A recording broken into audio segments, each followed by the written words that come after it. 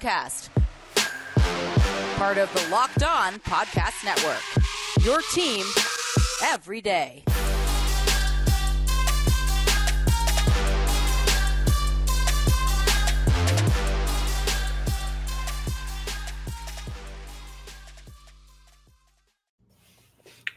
So I thank you guys for making Locked On Wizards your first listen every day. We are free and available wherever you get podcasts. And today we have a special guest, Josh Robbins from The Athletic. But before we do get started, this episode is brought to you by Bet Online. Today's episode is brought to you by Bet Online. They have you covered this season with more props, odds, and lines than ever before. Bet Online, where the game starts. So today we have Josh Robbins from The Athletic. How are you feeling today? I feel good. We'll see how I talk. We'll see how I speak. Right. You and your audience will judge then, but so far so good. Right. So how did you feel about the Wizards lottery odds? Were you disappointed in them, or did you ever get your hopes up in them getting the top 4 pick? Did you have a rabbit's foot or any good luck charm with you? Oh, well, I don't look at the team quite like that. I bring an objective lens to things. But I will say I've covered many lotteries in the past. I would say I've attended maybe 7 over the last 10 years. That's a rough guess.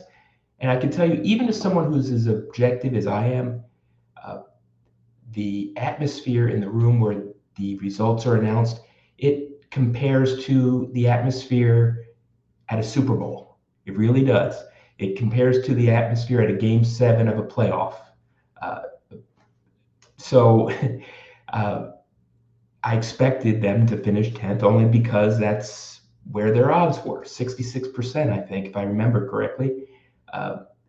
All of that said, I'm sure that team officials were disappointed. They knew what the odds were heading in, but yes, of course they wanted more. They wanted to jump into that top 4. They knew it was unlikely, but no matter what they say, there's some disappointment there. Right, most certainly.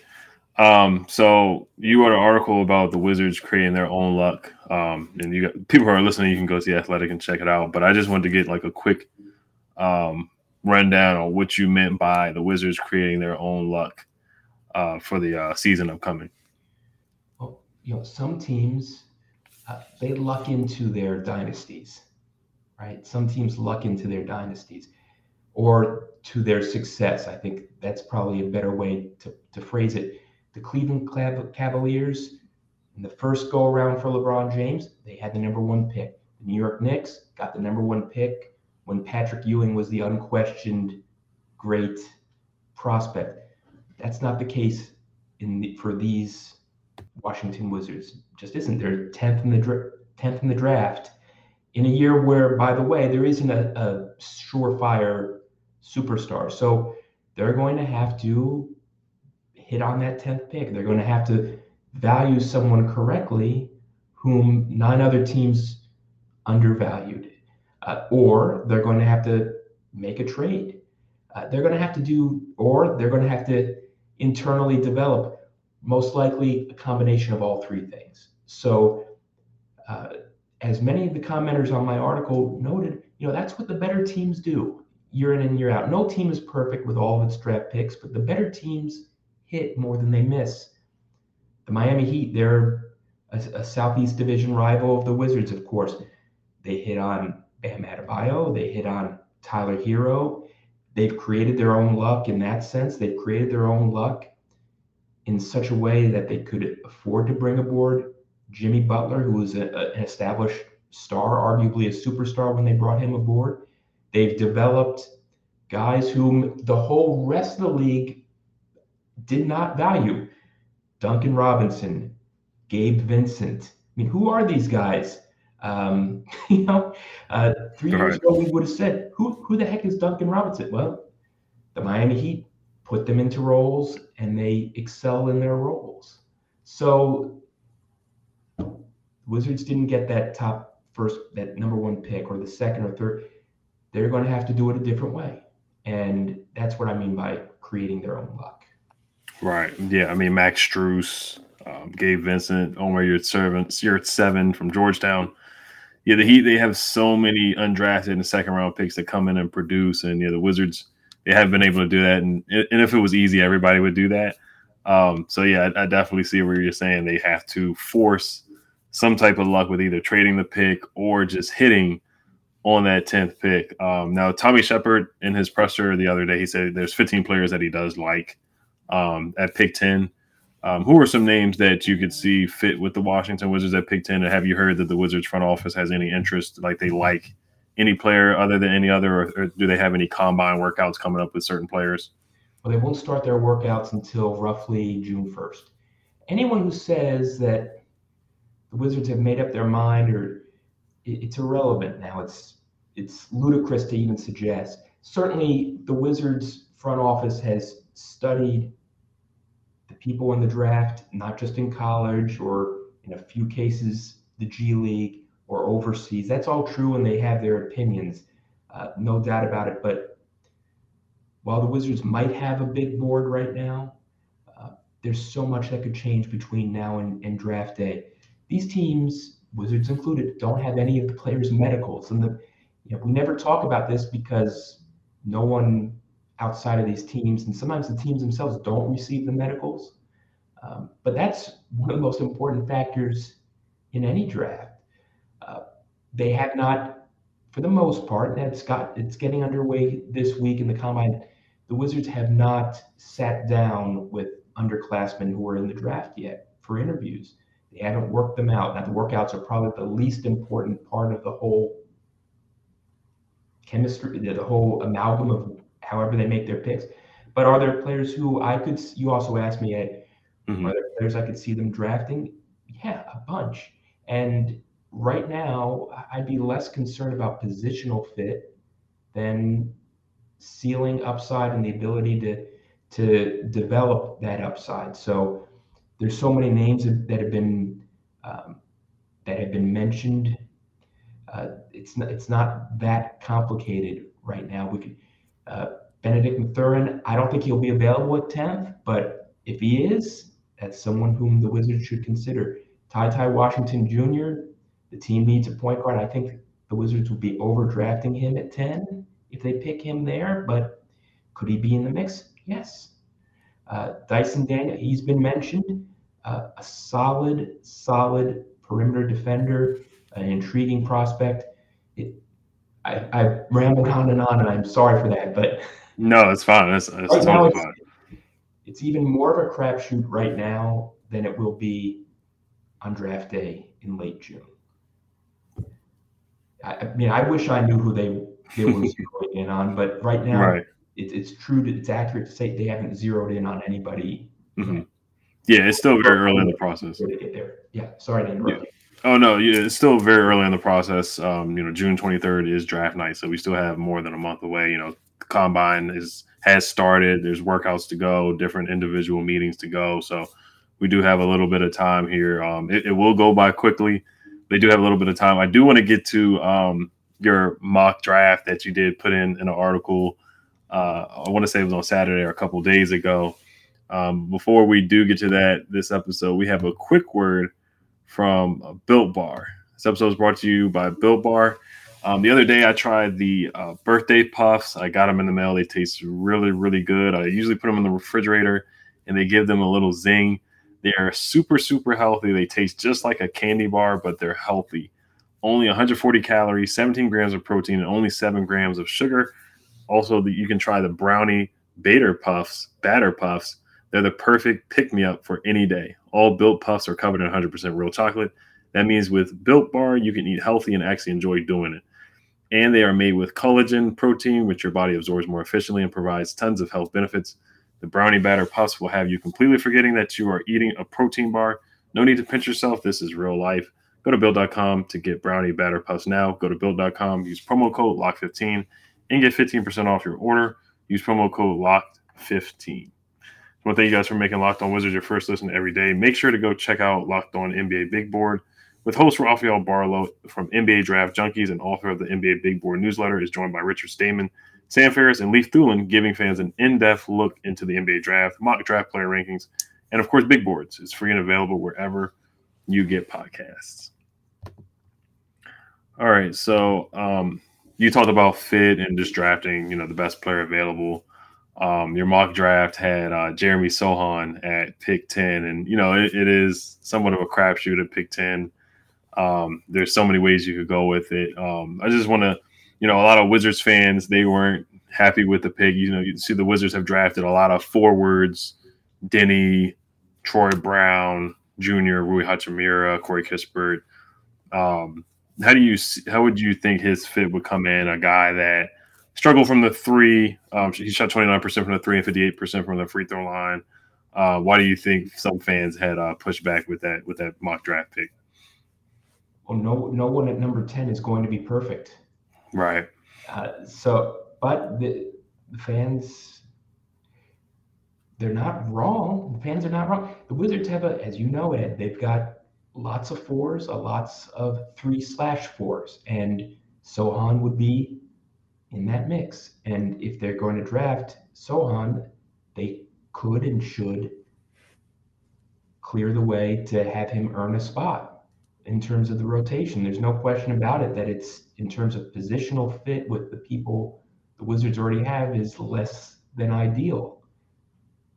No question. And the shooting issue, it's a problem, 100%. But again, this is the problem of getting the 10th pick in a draft, in an NBA draft that I probably isn't that deep. There's not going to be a perfect player there. For example, if they were to talk about AJ Griffin, a guy who can score, he can really score. He can probably create a shot. Well, the book on him is that he doesn't defend at all. So my point is that there's not going to be a player whom we all consider perfect on paper at number 10. Johnny Davis, I think he's an intriguing, solid prospect. Solid in the way that Rui was solid coming out of college, solid in the way Kispert was coming out of Gonzaga too. But he has limits on him. This is the problem of being somewhere in the middle. Right. And this is where the Wizards are, and it's not an easy place to be. It's not an easy place to be. Right.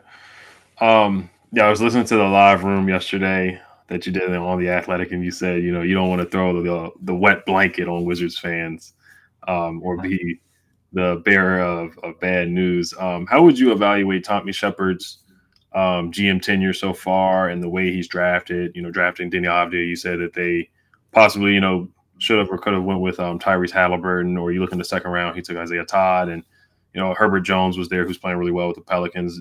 You can always look in hindsight and say that they should have made this pick or this pick. But how do you feel like the Wizards have an identity at all? You see the Heat, like you mentioned before, and they hit on their second round picks, or they bring in guys that have that grit and grind mentality. Or you look at the Grizzlies, they get guys like Desmond Bane, who are more developed guys that can come in and knock down threes, or Dylan Brooks. How do you feel about Tommy Shepard's tenure so far in his first 3 years, and also the direction of the Washington Wizards? Well, as I said on the podcast the other day for The Athletic, choosing Avdija over Halliburton, if I'm not getting my drafts all mixed up, it's possible. In hindsight, that's a mistake. The Wizards need shot creation. They need someone who could do what Tyrese Halliburton can do, should be doing in the future. So, yes, that was a miss. His draft picks have largely been pretty good, not great. Really, his tenure, I think, has been really defined by his trades. And by any measure, to move off of John Wall with that terrible contract, coming off of injury for Russell Westbrook, was a brilliant move. To move off of Russell Westbrook's $40+ million left on his per year left on his contract, and bring in 4 rotation players, that was a smart move. That was a smart move. And now the problem, of course, with that is that Dinwiddie didn't work out. Harrell in the long run didn't work out.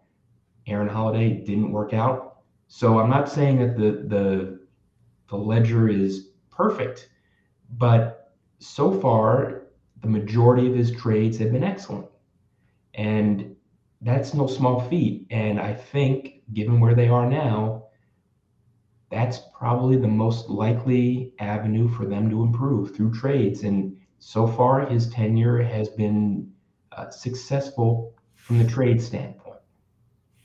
Right. Yeah, it looks like he's, created some fires and he puts them out, the Davis Bertans contract, and then he had to end up and trade him.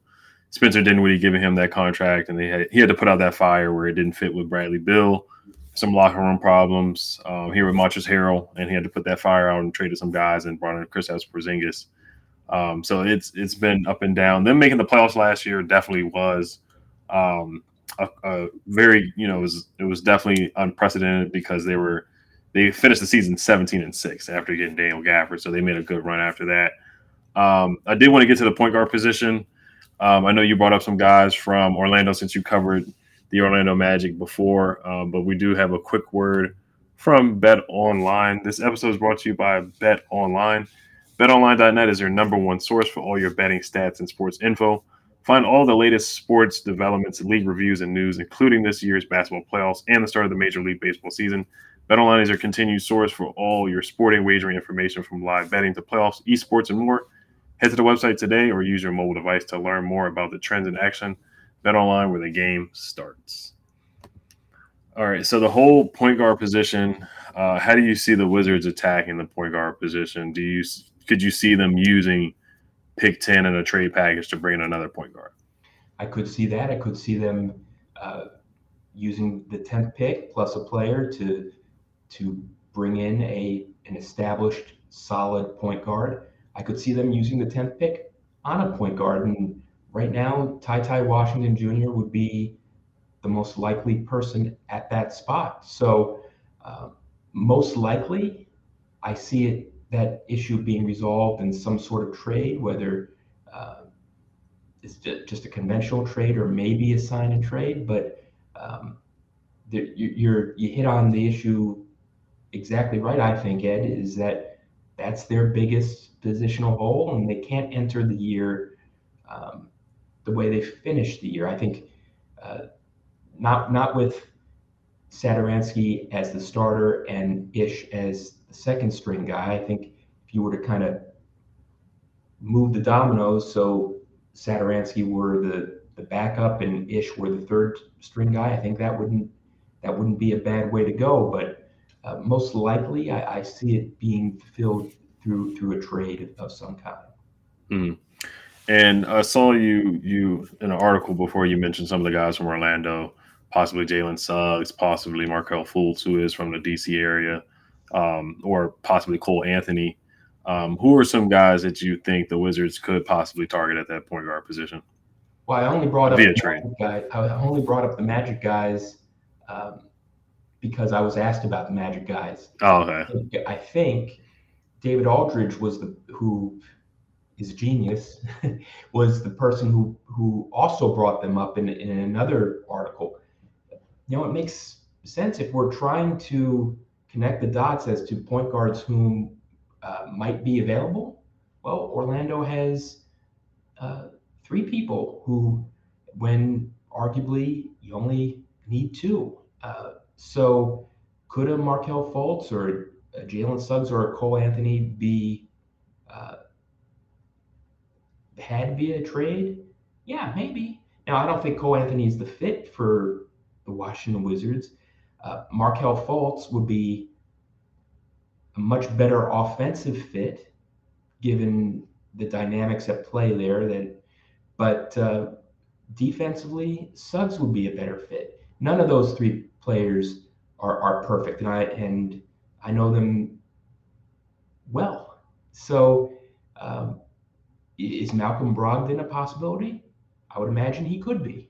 So if I knew, of course, exactly the direction they would go, I would have written it already.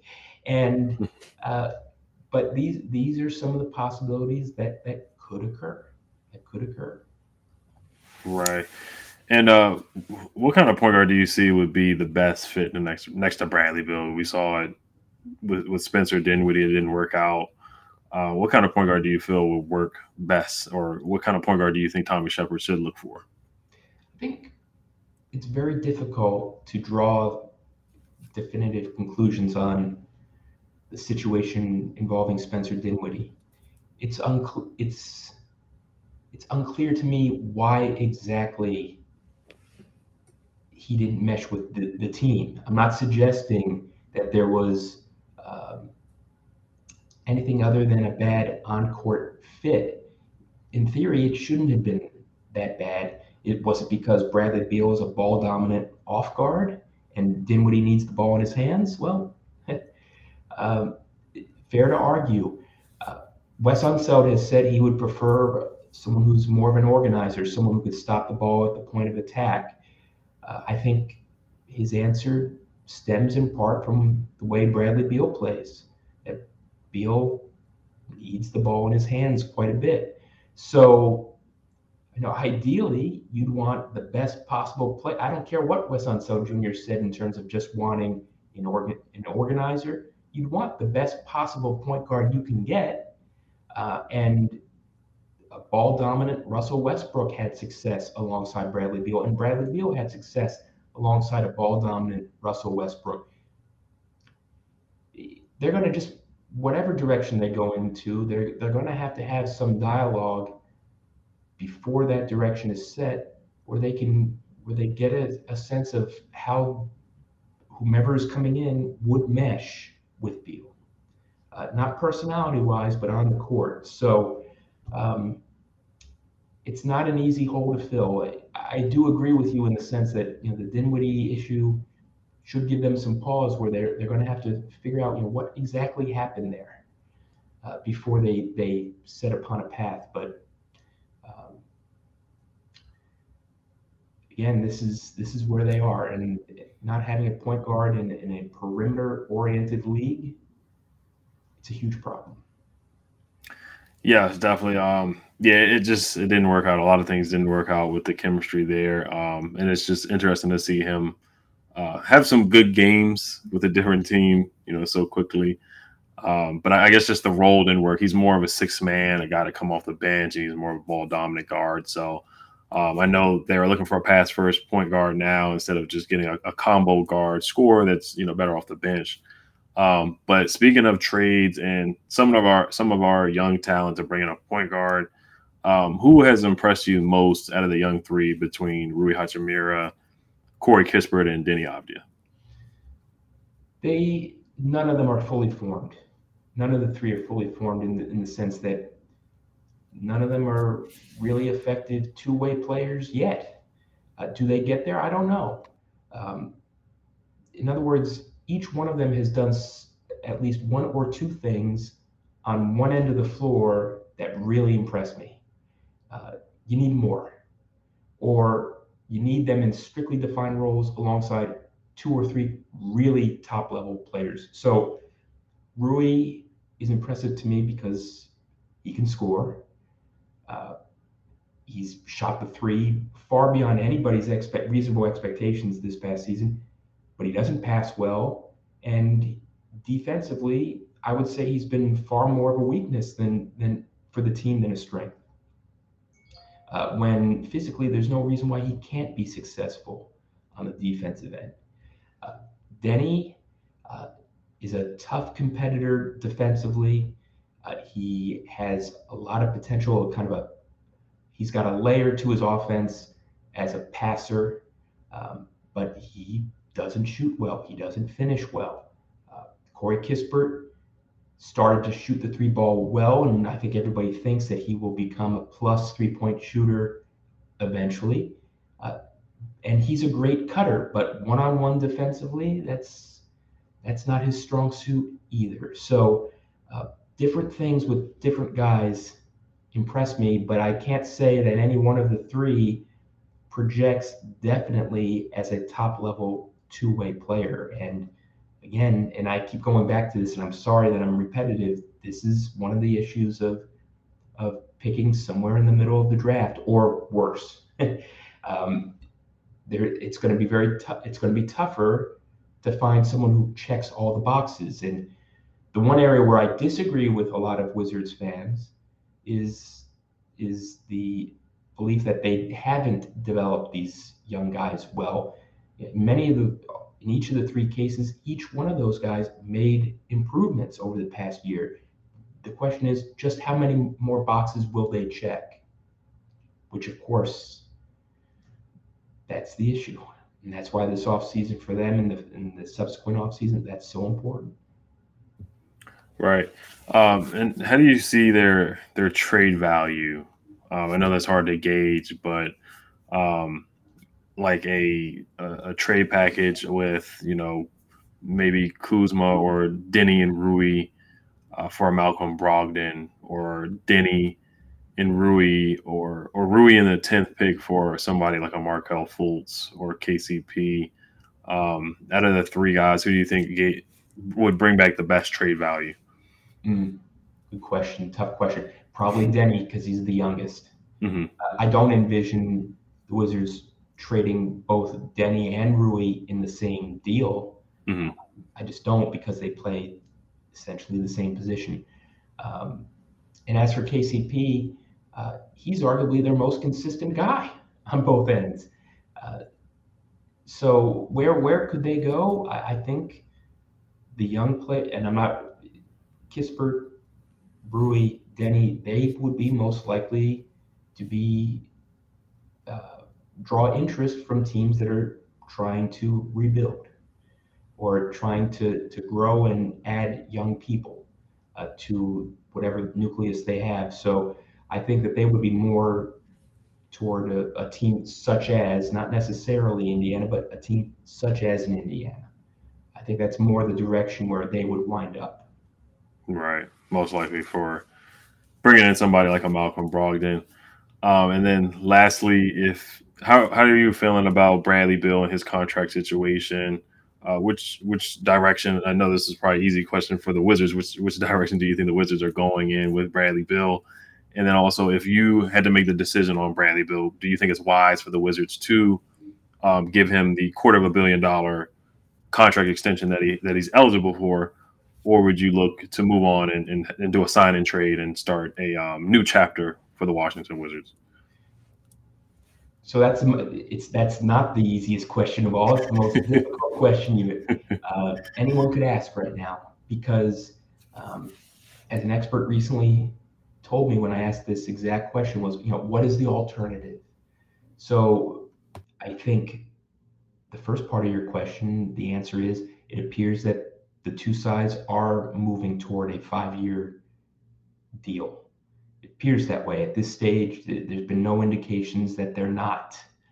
As a matter of fact, Tommy Shepard has said outright, and Bradley Beal has hinted outright that that's the likely scenario.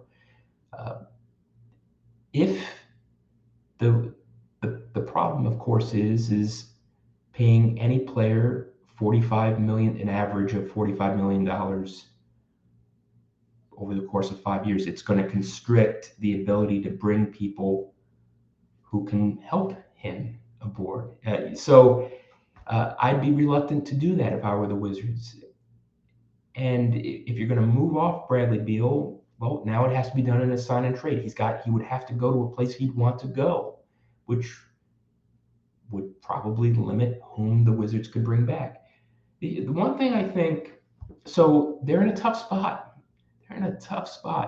If they bring back Bradley Beal, it's going to be hard to construct a team around him because of the amount of money his salary would take relative to the rest of the cap. True. But if they move off him and start a full-fledged rebuild, which I don't think they have any interest in doing, given the way that draft lottery odds have been flattened out, that rebuild could take years. Yes, Wizards fans have suffered a long time. I get it. I grew up a Wizards fan, a Bullets fan. I grew up a Bullets fan. I know what it's like. I understand how they feel. But just because a team starts a rebuild doesn't mean that comes to fruition in a way fans can tolerate. It's, as David Aldridge, as I said, the genius said in something that he and I collaborated on, if the Wizards had wanted to trade Bradley Beal, the best time to have done so was 2 years ago. And right now, in many respects, the organization is in a corner, finds itself backed into a corner. Right. It's definitely a dilemma. I mean, you look at the Thunder; they've been rebuilding for the past 2 or 3 years. They have about 100 first-round picks. You look at Orlando; they're rebuilding as well. Or you look at like a team with like the Kings; they haven't made the playoffs in years.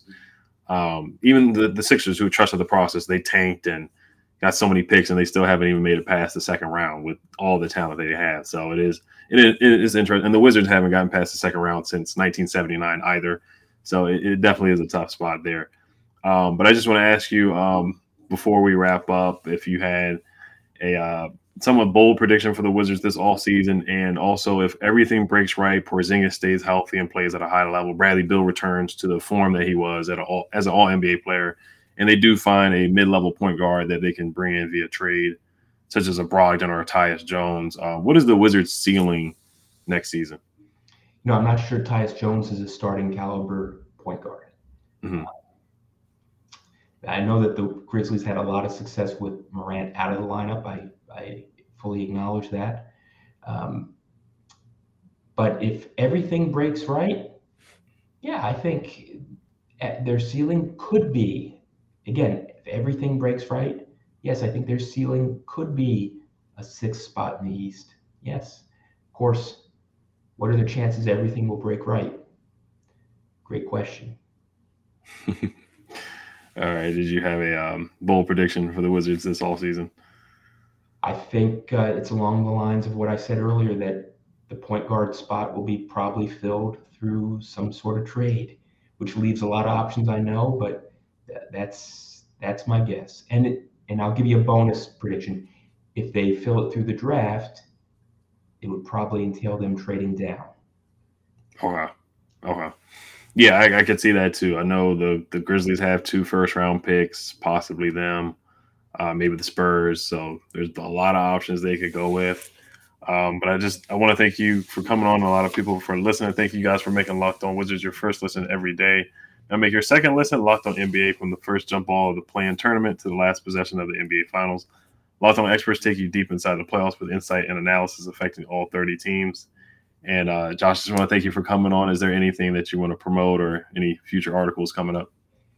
Well, there are future articles coming up, which I keep super secret, right? No, thank you, Ed, for having me. And most also, thank you to everybody here in Washington and everyone around the world who are Wizards fans who've welcomed me and so kindly over the last few months and are reading my copy. It's such a privilege to be here, and you know how to reach out to me, jrobbins@theathletic.com or DMs on Twitter. And thank you all for being a part of the Athletic family. It's been great. I'm happy to be here. Yeah, thank you once again, and everybody, thank you for listening. Have a good one. Hail to the Wizards. Peace.